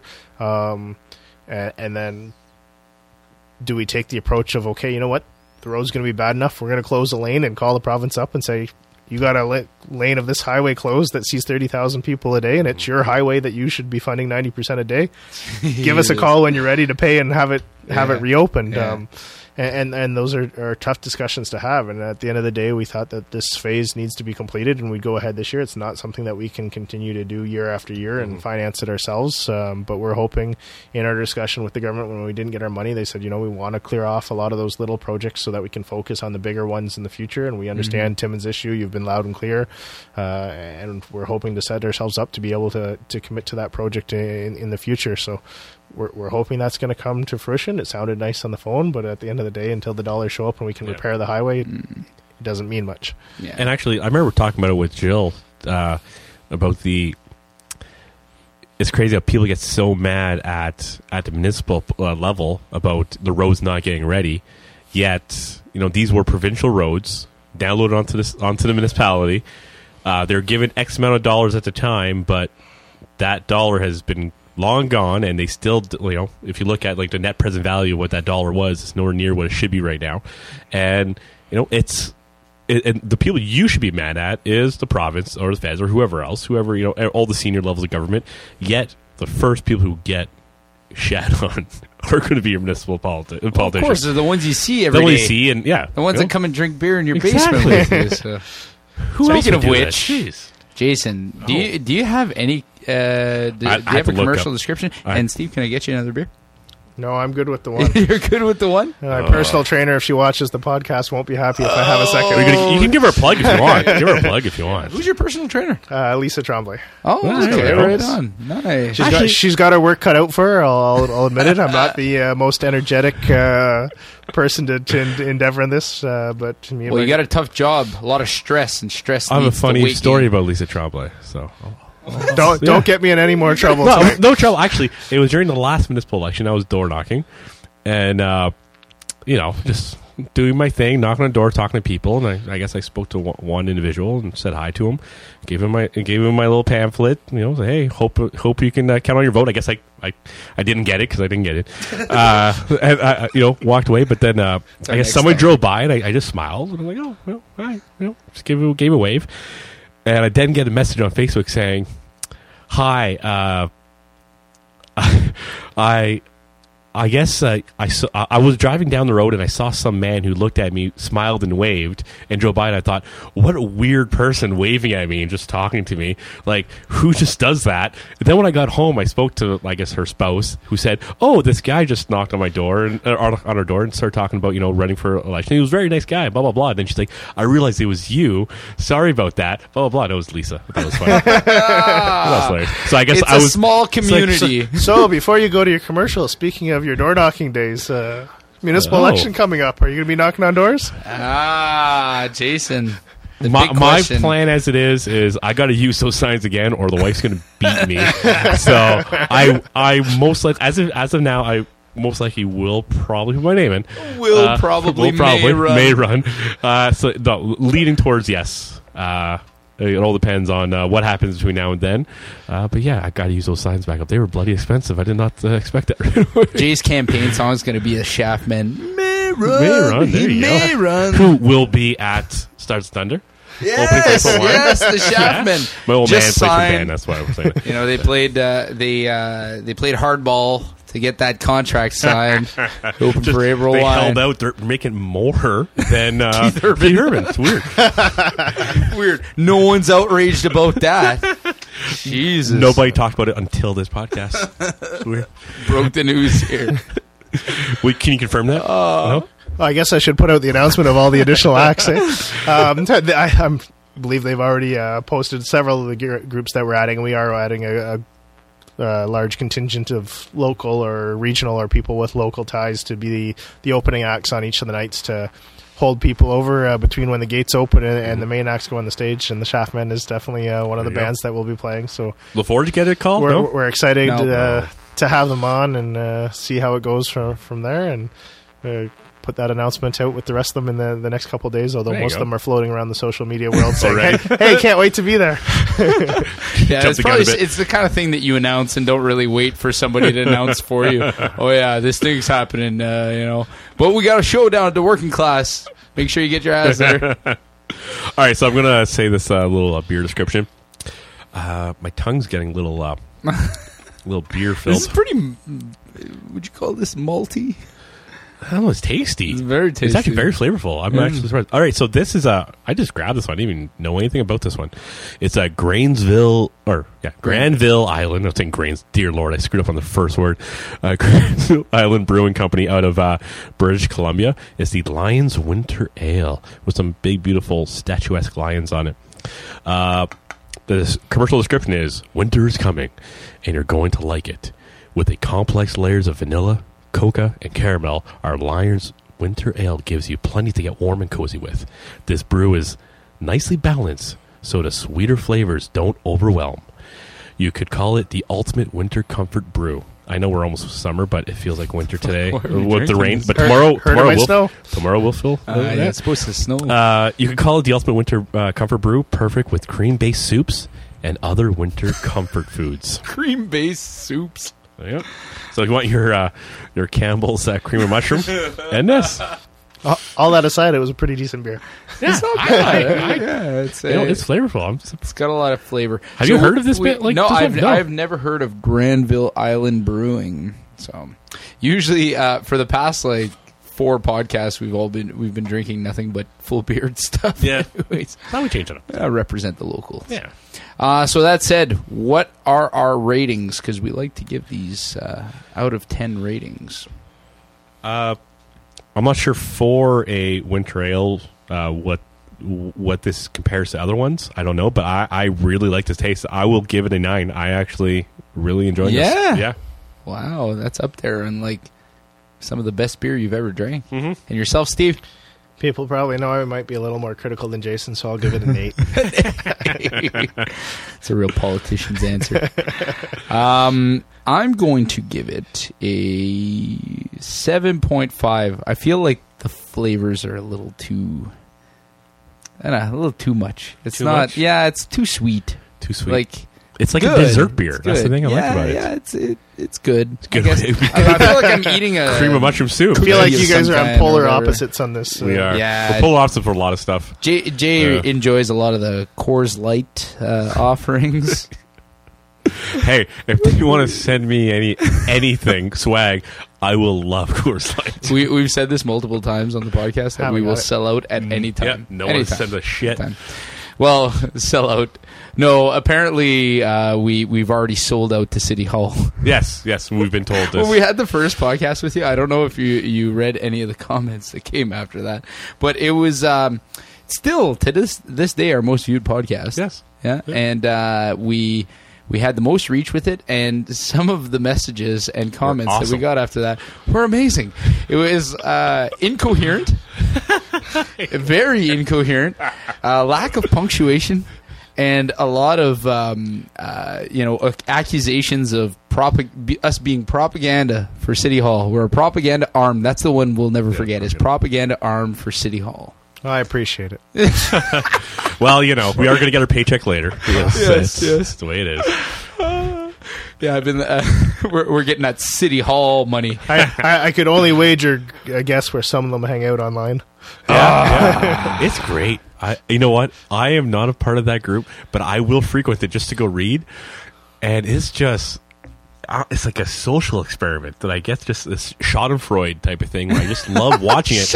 And I can't look away. It's fantastic. Last time you came on, though, we had talked about like the whole engaging people back and forth, and you mentioned that you had talked to somebody and that was it. It's like there's no reasoning or arguing with people online. It doesn't work. I've done pretty well lately. But I will agree. To be fair, yes. Though, like 2 days later, he started engaging, and then he stopped. But then he stopped. He had a bit of a relapse. He fell off the wagon for a second there. Sometimes it's hard. And even recently, I read some of them, and it's hard to not engage. I think some of the most recent ones are with regards to festival sponsors and contracts they have with the city, because they give us $2,500. We want to give them $1 million contracts. Like it's bizarre actually to how some people actually think things work and things are processed when most of the time we put things out for tenders or RFPs and the lowest tender wins, and that's how the contract gets awarded. Simple as that. And council really has no input in deciding who is recommended. They either accept the recommendation or they don't when it comes to the council table. So sometimes it's comical, but I have done much better, especially in the last month or two, and absolutely not engaging. I think you'd have to go check out the Real Timmins Facebook group. Oh, God. And now the people are running so low on material that they are screenshotting old posts. Old stuff, yeah. And they are reposting it. And the posts they're doing, they're cutting it's like they missed the engagement. Here's what he said 6 months ago. Yeah. This was awesome. So many people checked it out. But they're cutting out the first 2/3 of the conversation and putting this section like, look at what he said. Well, he responded to something that was brought up to him.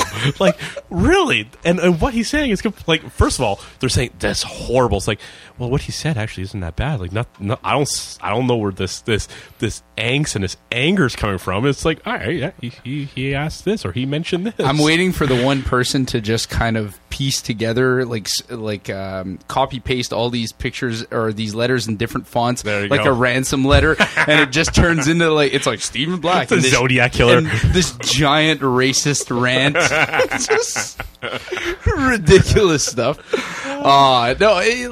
People online are insane, and it seems like just the fact that you don't have to talk to people face to face and you don't have to engage them in like polite conversation. You're not making friends. You know what? I've spent way less time. You are definitely the city's propaganda machine right now.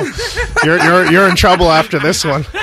And to be honest with you, at some point you have to accept they're entitled to their opinion and entitled to state. A lot of them go way too far and cross the line of freedom of speech and get into libel, slander, and course, things like that. And if I was like others, I'd go ask some lawyers to do some pro bono work or follow up on it. But speaking of that, how's that relationship going? It's up and down. It is what it is. It is what it is. That's another thing. I saw he issued an apology. Yes, he did. For that half apology. Well, I mean, no, it is what it is, and that's another one of those things that you just have to accept. And I've tried to. I mean,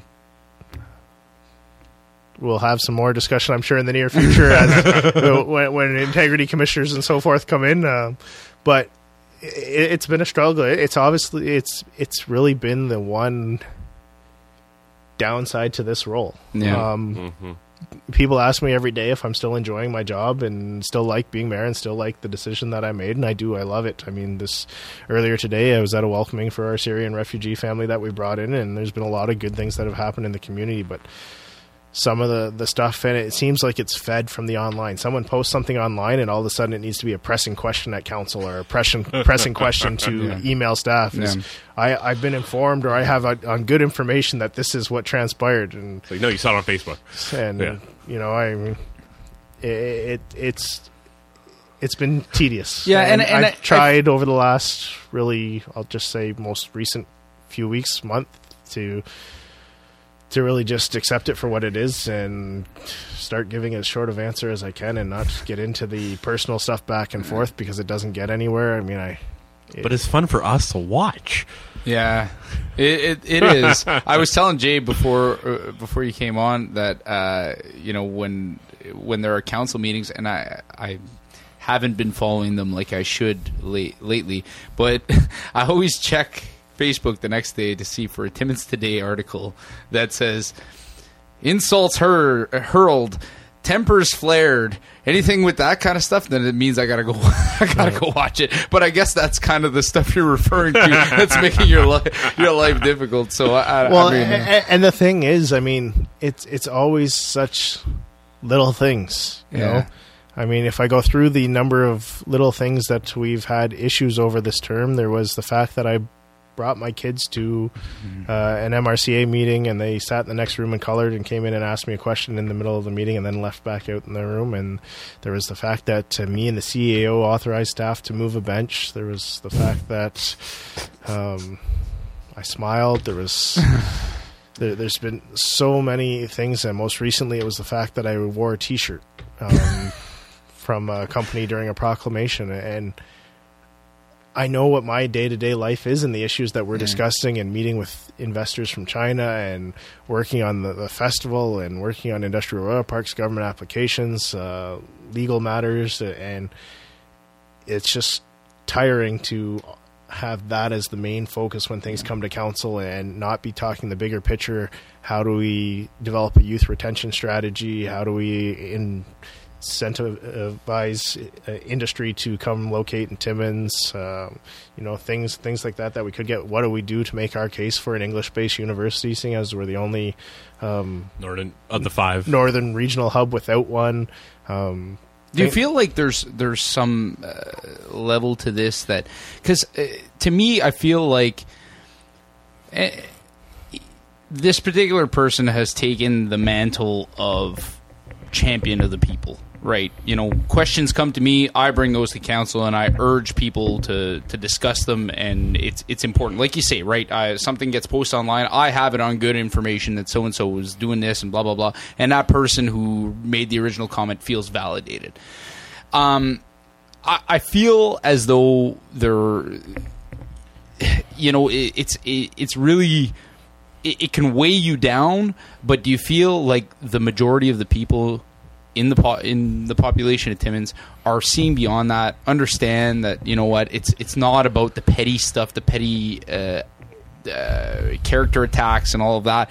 It's about what you're talking about here, like the strategies that the city's undertaking to improve the community.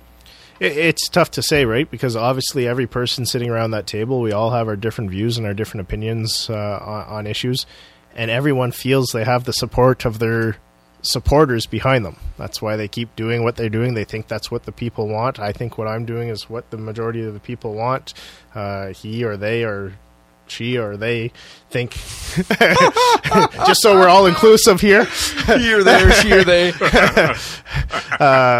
Do what they believe their supporters and the people want. And I'm sure they get it on, because people who support that mentality are drawn to those individuals who represent that mentality around the table. So I'm sure they hear on a frequent basis from everyone in the community who feels we can't trust anyone there, or we need to do this and we're wasting money here. They hear from those people and keep up the good work. Run for mayor in 2018. I hope they all do.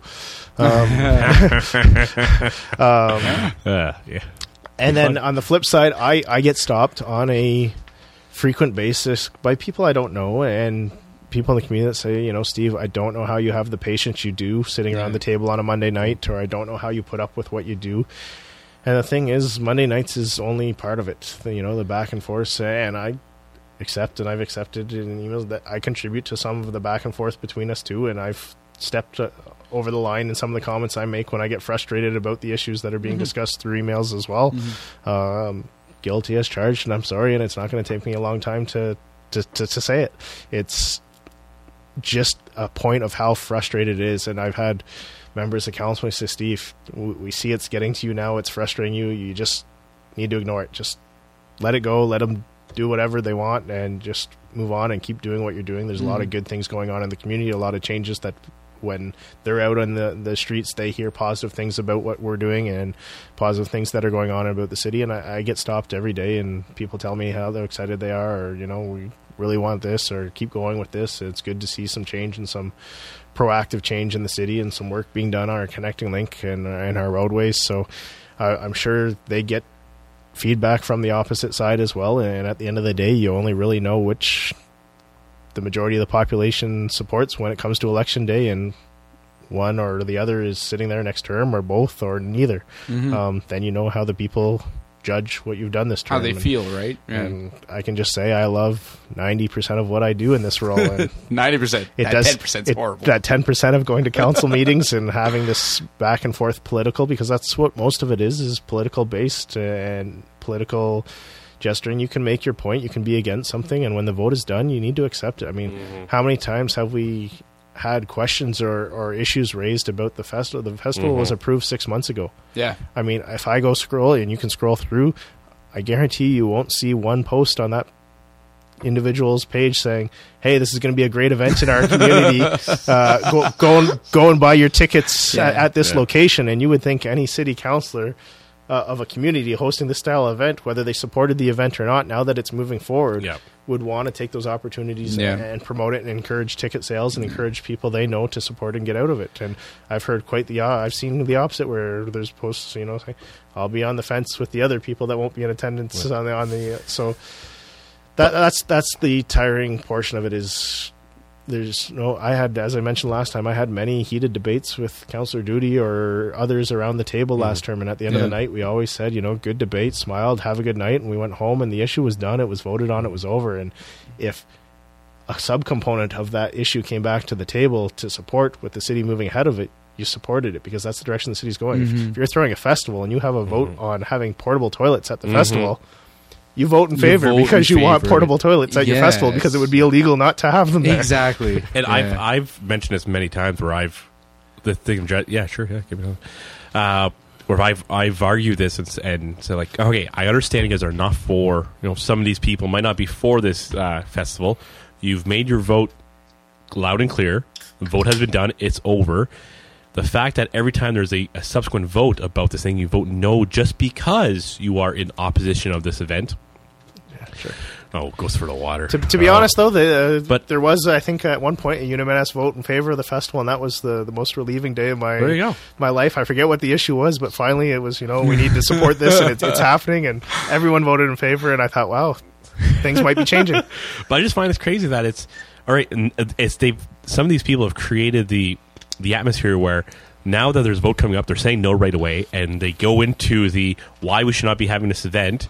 And I find that just, instead of them inputting on, portable toilets where they might have, like, what, have we considered this, have we considered that, they don't bring that up, and they might have valid points. They do not do it. It does not come up. So, and they're going to say no, so everyone else who might have wanted to say something, say, I'm just going to vote yes, I don't want to get part of this, because it creates this atmosphere of animosity that there's nothing growing, there's nothing coming up from these discussions, which has always driven me nuts. And you're kind of saying things that kind of emphasize. Well, everybody gets frustrated by that. I remember we talked to Noella. She was our first political guest to come on, and she talked about the exact same thing. And first woman.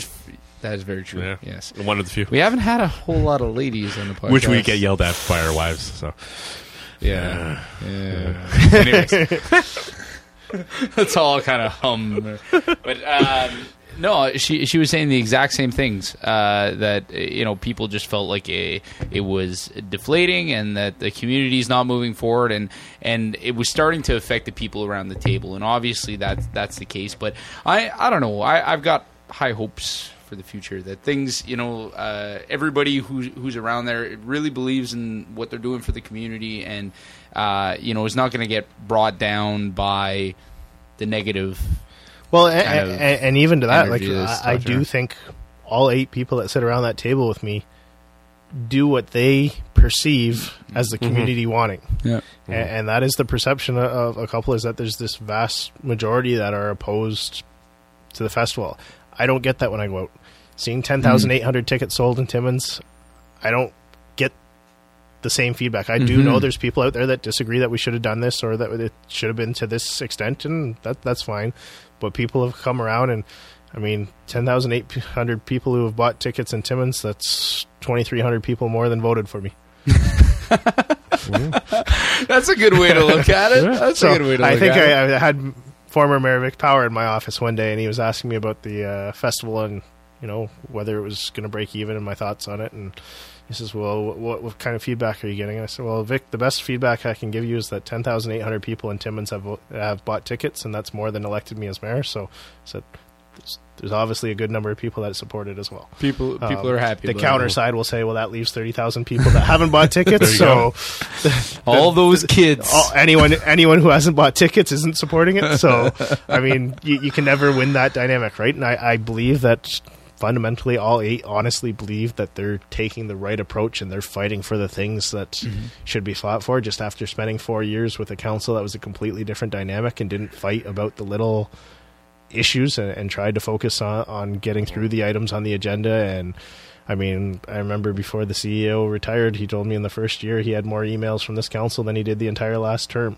That's a statement of the interaction going on behind the scenes and the constant requests for reports or information behind the scene that doesn't come through the proper channels of which isn't a bad thing, I guess, in a way, but it does kind of bog shit down. Or is it collusion? Oh, Jason? there you go. Yeah. Why are you wearing that There's a t-shirt? word. Why were you wearing that t-shirt? I see you have a Northern College pin on. I do. It's their 50th anniversary this year. That's right. Yeah. My father-in-law has just retired from teaching at Northern College, so no, that was another the whole Northern College trailer site there debate that went on. That was a whole other event that really. And they withdrew their application. So well, they did. And at the end of the day, there's no hotel on that end of town, so our shuttle stop was going to be at Northern College to allow people booking to stay at Northern College to get to the festival site. I don't know what the planned shuttle is for that side, but you'd have businesses, the mall across the street that would have had visitors and so forth in supporting it. And I understand some of the concerns that were raised, and some of them with how the notice went out encompassing the entire property instead of the parking lot. But again, well, I'm going to say something that you're probably not going to say, but I feel like people need to fucking deal. Because, like... Steve, will you say that? No. Word for word? He is right. I will not say that. Because, honestly, like, when I hear somebody complain, and I watch that city council meeting, and you don't... you can tune out for this part if you want, but when I watched that council meeting and people were complaining about potential for smoke coming over the highway and into the yards of the people behind Porcupine Mall, this is a whole not in my backyard syndrome. This whole idea that people like, oh, you know what, like they probably would have no problem with this if it was at the other end of town or if it was somewhere else. Like, if you're mildly inconvenienced for an event this large that's going on in Timmins, I think you just need to, like, suck it up. Just suck it up. Really. And I feel like think of the there's children, Corey. Okay, but that was a different argument. Like, so regardless, think of the children. There are so many Not in my hypotheticals about people relieving themselves in front of kids and like what? Who doesn't do that? No, but I just felt like a lot of this stuff was imagined. and they're thinking of every possible thing that could potentially happen, not realizing that. I don't know what the plan is for having those sites secured, or if there's security kind of coming around or anywhere, right? But I would assume that there's going to be some level of not supervision, but making sure that people aren't doing things that they shouldn't be doing. Like if I was to relieve myself in a creek. When there's a school, when there's kids outside playing at school, like the cops would be called, and but Corey, they'd be like, hey, "This guy's just doing this, right?" But Corey, what if there was full-fledged drunken orgies during the day? What would you do about that? What if it happened? Egg on your face. You guys are digressing quickly. Exactly. I'm just saying. What if that happens? At the end, don't you look a fool? At the end of the day, I mean, there was some valid concerns in the arguments made. And then there was some what if hazardous scenarios of people emptying their trailer somehow from the parking lot into the lake and things like that. That at the end of the day, it was just easier. We had enough people volunteering sites and enough prospects in the line to move on to the next one and not go through that being championed how it was championed. And at the end of the day, I respect it. I also was called from some businesses who said, we wanted that there. It would have been great to have 40, 50, 60 families staying across the street from our businesses. That restaurant that's opened up in... So you get both sides, and obviously it's a big one. Some communities that throw on these festivals pass an exemption to their bylaw and let people camp in whatever driveway places, and people rent out their driveways to camp, people rent out their front yards to camp, and I thought that was going to happen. And you get honestly, you get things like that going on in some of the communities. So, but in their first or second year, it probably wasn't embraced like that either. It takes time to develop these things, and takes time for people to adjust, and people's natural instinct does fall to the what if. How bad could this be versus what is it actually going to be, and what benefits are there from it. So I respect that there was some concerns in that area, and we were able to accommodate, so it was fine. It was frustrating during the time, but you're a very life moves on. Fair person. I try to be. Corey and I, not so much. No, we don't extend that much goodwill to people, and but you do make a point. Like people who aren't used to these festival environments and don't really understand that it's pretty self-controlled. They just think of this as chaos, right? Like people are going to be all over the place, and it's going to be a bunch of party animals just burning the goddamn place down. And I think when you look at some festivals that do have the on-site camping and whatnot, it is a big party for the week, and it's self-contained to that site and whatnot. But when you're breaking people up into, groups of 30 campers of families coming in from all different cities and whatnot, I don't think it was going to be what it was made out to be. But we were very capable of accommodating elsewhere, and we still have plenty of RV sites left that may not end up being required. So at the end of the day, it wasn't a major issue from a festival perspective, so we were happy to move on. And if that made the residents in that area a little happier and a little more supportive of what was coming, then so be it. All the better, right? Well, on that note, we are coming up on the 2-hour mark. Another long podcast with our mayor. We always got a lot to talk to you. I wasn't here for the full 2 hours. No, that's true. We did about a half hour without you. We just talked shit on you for like half an hour before this. But that said, where can people go and get some more information? Anybody who hasn't gotten their Stars and Thunder tickets, where can they go and get their tickets? Can they order them online still? So you can either go to City Hall and buy your tickets in person on the first floor at City Hall, or you can go to starsandthunder.com, and there's a link to the ticketing site from there. And we also have the festival T-shirts that are now on sale, so people can go online and get their T-shirts, and there's a very limited number of T-shirts available, so I would encourage people to get their T-shirts sooner than later if they want one. Awesome. All right. Well, also people can follow you on social media, but you're staying very low-key these days. I'm still on social media. I try and avoid some of the other pages and engaging like I have previously. most recently there was a nice post about visiting the SK class by the father of the child who I invited saw me. that. So I went and I made a comment on that one just saying thanks, and it was my pleasure. But other than that, I try and stay off the other people's pages, and most of the people can't be on my page that just want to be there and be negative and criticize. So at the end of the day, I got more important things to worry about than someone who wants to swear, curse, or complain. I gotta work myself onto Keeping positive. the ban list of Steve Black's. Yeah, I'm gonna get there. I'll get there. All right. Well, Jason, make for a long 4 years next term if you're there. All right. Well, Jason, do you have any words of wisdom to sign us off on this podcast? He doesn't. He's just looking at me. Oh, Absolutely fuck, not. I don't. Absolutely not. I got nothing. Was it?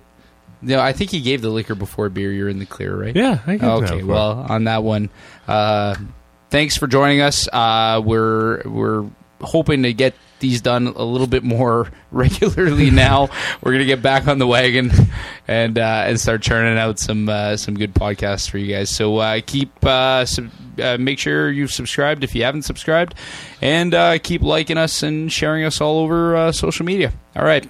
So on that note, cheers. Cheers. And you guys have yourself a great week. Thanks a lot for coming in, Steve. My pleasure.